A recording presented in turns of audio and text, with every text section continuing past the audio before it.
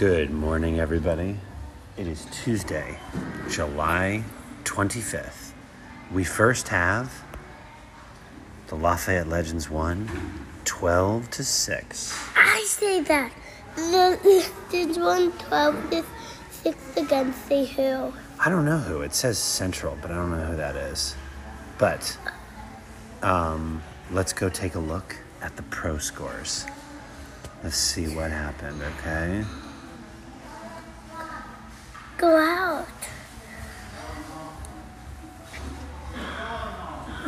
Let's see. Hang on. Where's the app? All right. Oh, the Giants lost again. I don't know what happened. We had a recording issue, but it looks like it only caught about 51 seconds. Nino, of course, did all the scores. Here where we're staying, we don't have Wi-Fi in our room, which is actually pretty awesome. It's just out in the Coven area.